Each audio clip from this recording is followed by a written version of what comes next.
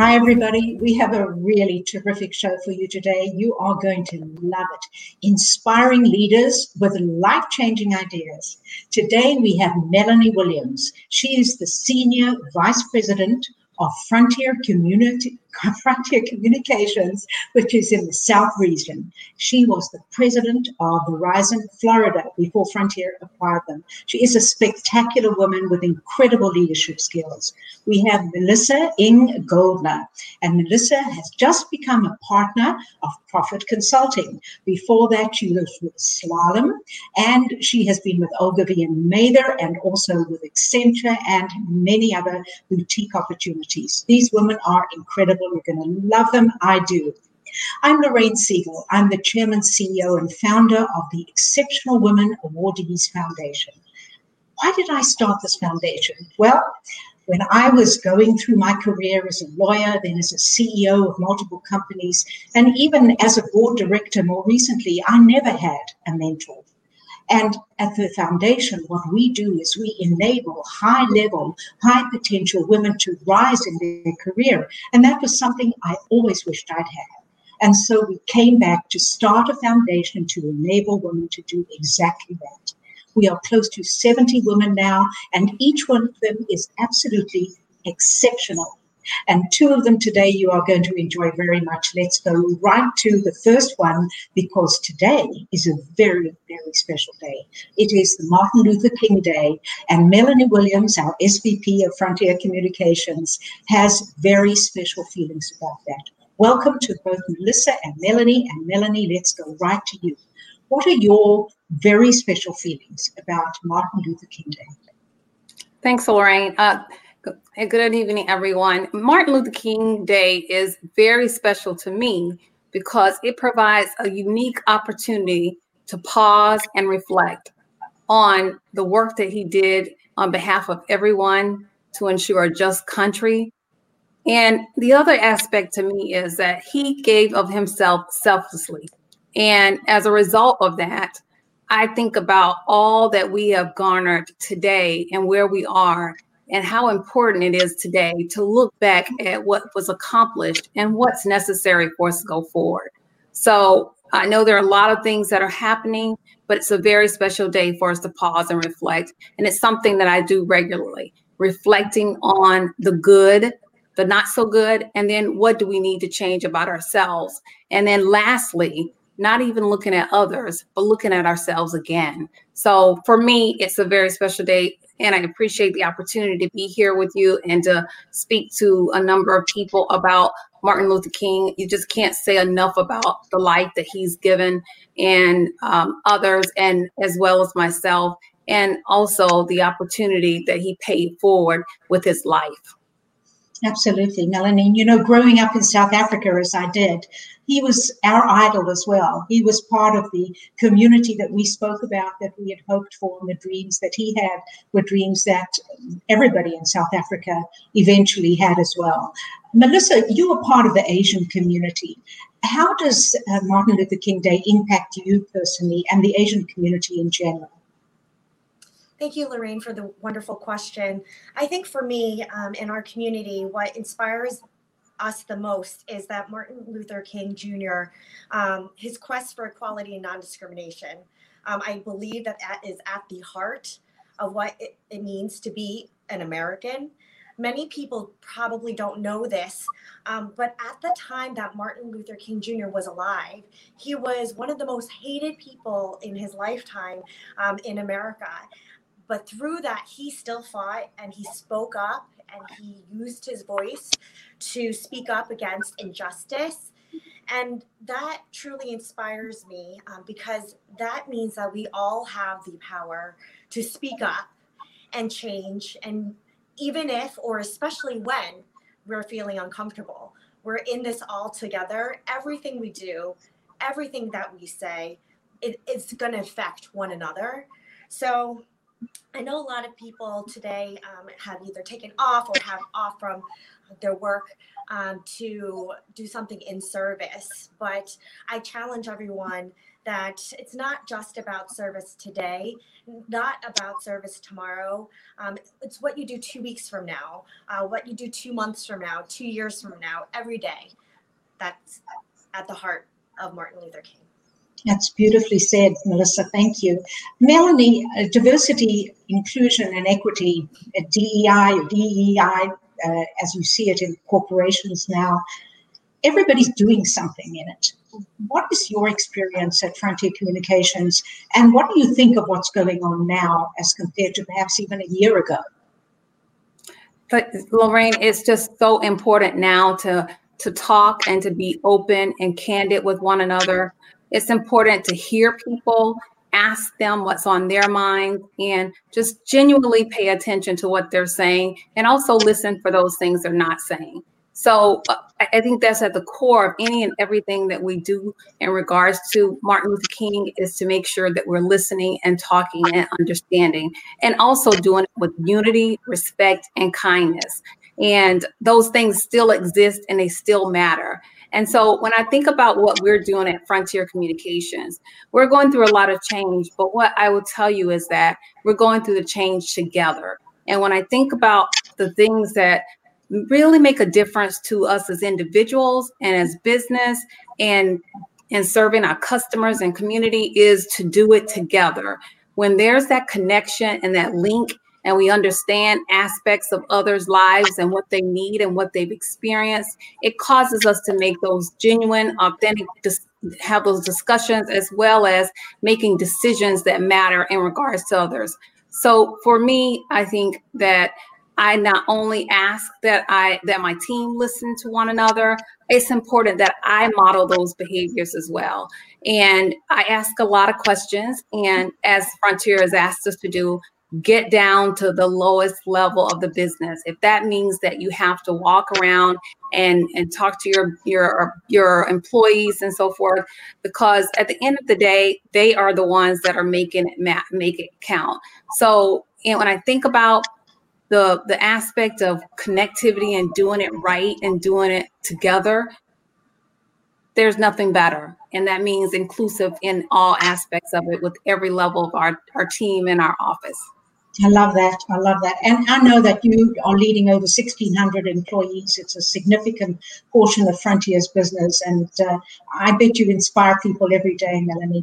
You know, Melissa, I remember that at your past role at Slalom Consulting, of course, you're a partner at Profit Consulting now, and it's a new opportunity. So we'll still have to see all the wonderful things you'll do there. But at Slalom, you had set up a DEI program. Can you tell us a little bit about that? Yeah, so my vision was that it's not just a person who is your inclusion diversity lead or the diversity or HR that should be responsible for diversity, equity, inclusion efforts. My vision was that every single person with a slalom.com email address, every single person that came into the organization has a responsibility to do something to help with action. And that's why we kicked off an IND action committee. The big word here and the special word was action. It's not just talk. It's about what can we do, leveraging real data within our business place to improve true gaps, to make this a better place to work. So one of the things that we deployed was the steering committee, and it consisted of all these wonderful employee resource group leaders across 3 different markets within Slalom, and all of us gathered together, to Melanie's point, to look at real issues and problems and address them and make sure that we have the right resources for them. So that was something that I think is critical within our business. You know, Melissa, I know that you are somebody, and Melanie too, who are willing, both of you are willing to have uncomfortable conversations, and you have become comfortable with uncomfortable conversations. And so, Melissa, we're going to dig a little deeper now, and I have your permission to talk about this with you. So I don't want our audience to think I'm putting you on the spot about something you had not agreed to discuss. But when I first met you because you wrote an article. And when I read that article, first of all, it moved me to tears. And secondly, it said to me, this is an exceptional woman who needs to be part of our foundation. Would you be willing to share the story that led to the writing of that article? Definitely, Lorraine. So I'm very lucky to have found my why, my purpose, if you will. I'm very young in my life. There were two experiences when I was younger that I felt like my voice was taken away.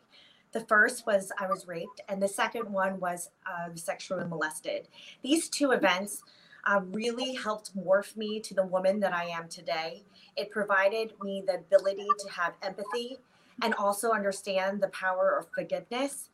I really am thankful that these situations occurred. And if you were to ask me, would you take these two situations back? I would say no. And the reason is because it helped me understand what my purpose is, which is to uplift and be an amplifier for women's voices, especially in underrepresented groups.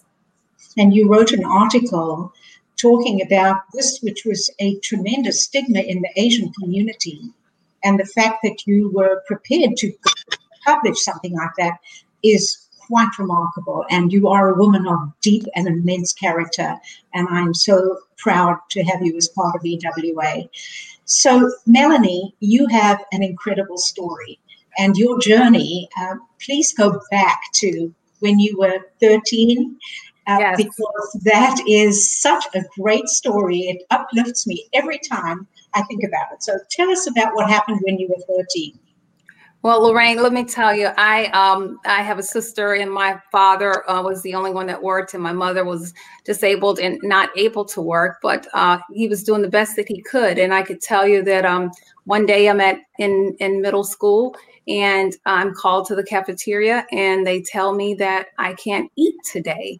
And the reason why they said I couldn't eat was because my lunch check bounced. And so that happened once, and my father said he'd take care of it.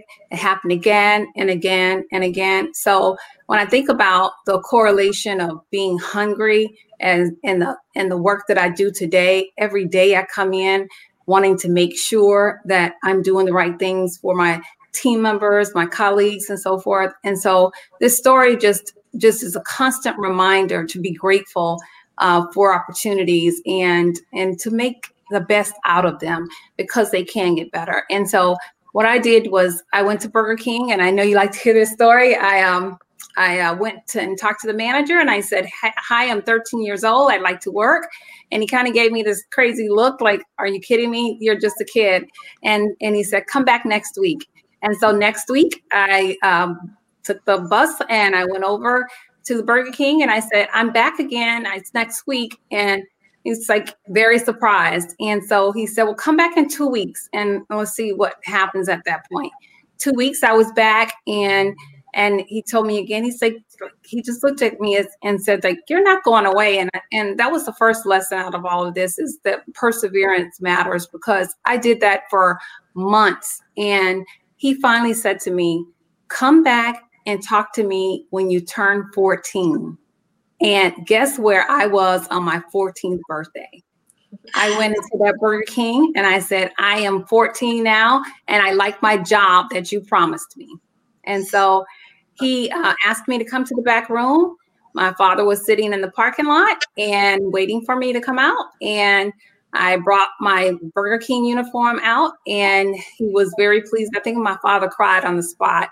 And it was the greatest birthday present I could have ever gotten, because it taught me the lesson of perseverance and how much it matters. And, that was hard at 14, trying to go to school and get the school bus, and then get home from school, get my homework, and then go and, make money for my family as well as for myself. I just thought that I couldn't be a burden to them. I wanted to be responsible, and it taught me responsibilities right then and there. And it taught me that my team will tell you now, I never accept no for an answer. So I learned that at 14, and it worked out well. And you are still making no into yes wherever you go. It's amazing. Yes. And I know you're a SVP now in a very large company. You are going to be a CEO one day, and not too far in the future, because Melanie, you have what it takes. You've got the leadership, you have the insight, you have the experience, and you have the humility. And that's really what it's all about. So something else that's very special is that Melissa just had her first baby, little Emily, who is beyond adorable. And Melanie, you have a number of children as well. So I'm going to stay with Melanie for a moment. You have children who are older. I think you're a grandmother too, aren't you? And then I am. You are grandma. Well, so am I, and it's the best experience. But you also have twin girls who are teenagers. So you have gone from working at Burger King to SVP in a major company. How have you managed to raise such an amazing family in the process? Well, first thing that I do is just take every day, one day at a time. I'll live today, and I'll reflect tonight, and I'll start again tomorrow. But there are 4 key things that I live by. And the first being just knowing my facts. I want to make sure that I understand what's going on, what I'm going after, and how it will impact our business. So I want to be confident. I want to make sure that my confidence comes across because I'm willing to learn and continue to ensure that I am representing my team in a way that they are comfortable with and trust. And then secondly, I mentioned learning, and I just can't say that enough. No matter what job I had at the time, and I continue to do this every day, is find something that I learn every day. And if it means taking a class, certification, going back to school, sitting with a technician, going to a call center, whatever it takes in order for me to learn more about the business. And for that, I want to make sure that everyone knows that those are things that are ingrained in me, but there is something else too, and it's ownership and recognizing that my failures are a part of growing as well. And so I make mistakes, and I may not make the right decision at the time, but I know my intent is to do what is best for everyone. And so in that learning of the 4 steps that I usually put in place is just to own my success, and that sometimes that's harder than even owning your failures, because sometimes we can be more critical of ourselves, but both of those matter. And then the other is take action no matter what. And then at the end of the day, I'll just wrap it back up with reflection. And that's what Martin Luther King Day stands for me, is to continue to reflect on what happened yesterday, what I did better today, and what I can do better tomorrow. Thank you. What a beautiful philosophy. I love it. So Melissa, Emily is sleeping through the night. She's the perfect child, of course. And you're adjusting to motherhood and about to go back to a fabulous new job as the partner of Profit Consulting. How has motherhood changed you, and how do you think you'll change in the workplace going forward? Great questions. First, I think motherhood has changed my perspective. I've been joking around with some of my colleagues and my friends that now I have a mommy filter, if you will. Everything that I look at, it looks a little bit different through the lens of being a parent. I think one of the biggest and most critical changes that I've noticed is a change within myself. It is really to go deep and understand my internal struggles and the language in which I use to speak to myself, and make me have the ability to really try to be a good living example for my daughter, to really set the right example and to be authentic with it, not expect her to be able to move forward with a hypocrite of a mother. So for example, positive body image, not allowing social media to make you disgruntled in terms of how you look from a day-to-day basis. I want to be that person for her. I joke around that I went to the hospital for an unplanned C-section, and I came back with a heart surgery, a bigger heart.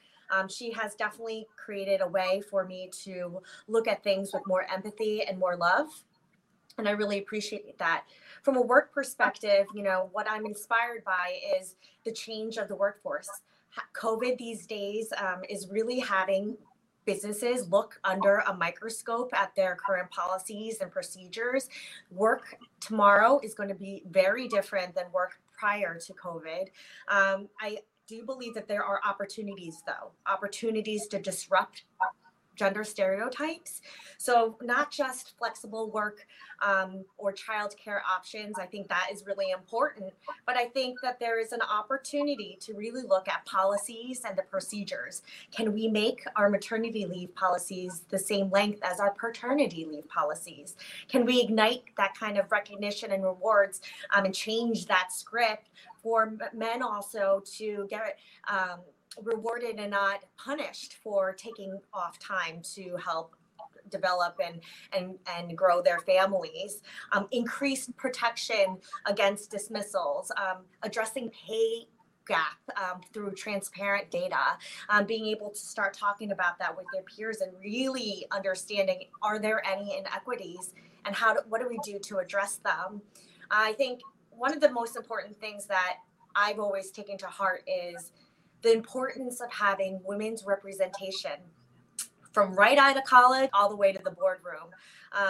It's really to be intentional in regards to who you're partnering with. Can you partner with women-owned businesses?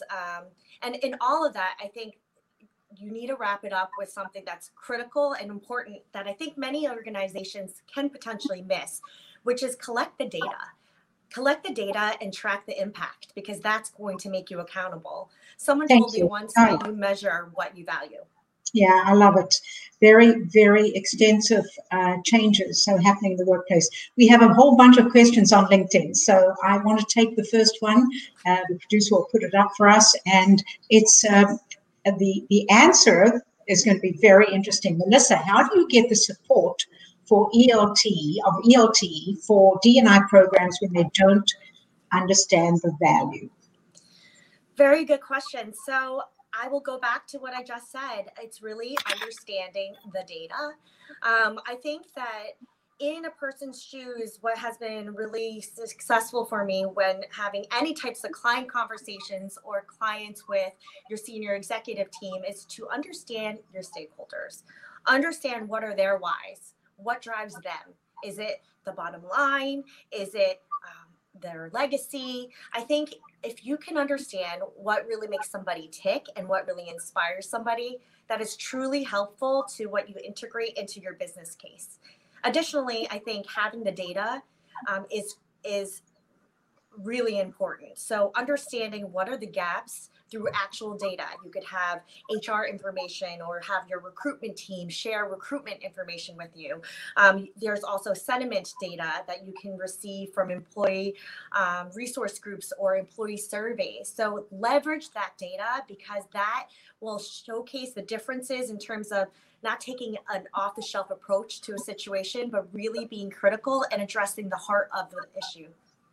Thank you so much, Melissa. We have so many LinkedIn questions, and I want to make sure we give everybody that we can a chance. So a couple more going up now, and will be interesting to see from Anna in Dallas. And Melanie, I'm going to send this to you on what are the traits of an inclusive leader? Well, it's Melanie Williams, but tell us what you think here. Just a few, not too long, because we've got lots more questions we want to get through. Yes, completely understand. I'll make it simple. Ask questions every day. Ask why, and then ask the question, what am I not asking you that you believe I need to know, because I may not know that I'm supposed to ask that question. So you don't know what you don't know. And I'll say that as long as you're talking to your employees and they're being honest with you and you're asking them for the answers that they believe are what's in their hearts and souls and what they see, I think you have to respect and make sure that they're very much heard. So I'm an advocate for making sure we're asking a number of questions until there are no more conversations in the room. You know, Melanie, I hear the words you're saying, but it is so much more difficult than it sounds, because when your heart is in it and you're trying to ask the right question, but you're not in the shoes of the other person who you're questioning, there's such tremendous exposure for saying the wrong thing. So how do you get over that part of it? Lorraine, I've been fortunate since I've been at Frontier Communications. I have a great network of friends and family that I work with, wonderful colleagues, professionals who I've always been very candid with them, and they're very candid with me. And I tell you that, they are the reason why I'm here today, because of the fact that we do this all collectively and together. And so I'm a bit comfortable with being uncomfortable, because I thrive in those opportunities. I love to bring solutions to the table. I love to hear other solutions, and we put our heads together to make it better.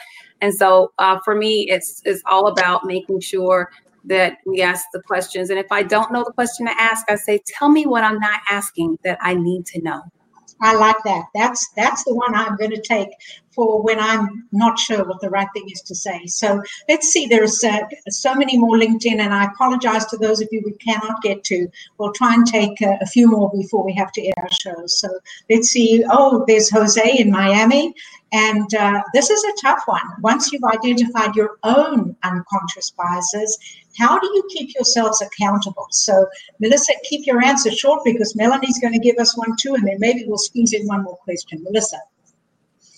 I think one important thing is an accountability partner. It's just like how I was able to go to the gym in the past. If I knew that I was going to disappoint somebody by not showing up, I increased my probability of attending. So one is definitely an accountability partner. The other one is just having kind of a trait to always be open to feedback and creating a feedback culture. And what that means is, looking at your practices, your day-to-day practices, and asking people, hey, what can I do to be better? Have I had any unconscious biases? And creating the space where people understand that an unconscious bias is unconscious, right? We all have all of them. So creating a space to create that self-reflection and come up with a plan together on how we could all show up better for each other in the workplace. Yeah. Melanie, how about you? I say that I'm very open in front of others, and when I'm not being as sensitive as I should be, I ask the question. I look at the body language. I ask, did I say something that offended you? And what could I have done differently? So exposing yourself and making sure that others know that you also make mistakes and that you can admit to those in front of others creates an environment of trust and respect. And when you have trust and respect, the dialogue really starts to open at that point. And so recognizing that we all come to the table with unconscious biases, and asking that when I do something or say something that just did not sit right with you, don't be afraid to tell me, because the only person that loses in this is me, because of the fact that I may do it to others, and I may not know that because I'm representing you, I'm exposing others to things that are just not right. So I want help at all times, no matter who it comes from. We all work together, and I just have a wonderful team of people that we support and respect and trust one another. And so honesty is part of that deal as well. Yeah, and you've brought that, both of you have brought that to EWA, so that we have been able to weather this year, the last year, together, and get over some terrible times when people around us have been suffering. And in COVID, many of our friends and family are still suffering, and that's added another aspect to diversity, inclusion, and equity. Because in COVID, there's a tremendous amount of negative impact that have happened for women. And so many more women have lost their jobs. And so this has been a real problem. But we're here, we're leaders, we're going to help our women folk come out of it. And we're going to bring our beliefs and our leadership to the communities that we are in. And I'm so grateful to both of you for being on our show tonight, because you've given us insights, you've given us lots of information, and you've also given us hope and belief. And so I say thank you to both of you, and want to now remind everybody we have another fabulous show coming up in about 30 days. We have two amazing women, also EWAs. One of them is Christine Kine, and she is the Chief Operating Officer of MFB Fertility. And with her will be Vanessa Lazaroff, who is an Executive Director, Portfolio Management and Business Excellence for Amgen. And we'll talk about the pharmaceutical and biotech industries and how big and startup companies deal differently with culture and also with entrepreneurship and entrepreneurship. It's going to be an incredible show. Please join us soon on February the 4th. And in the meantime, I will leave you with our question. We always have a question at the end of the show. And this one is going to be, what do you think about, talk about, and do that's different on Martin Luther King Day, which you carry on to the rest of your week, month, and year? Please put your answers up to my email, which is up on the screen now. I hope you join us for our next show. Thank you for being with us on this one, and my apologies to those whose questions we didn't get to.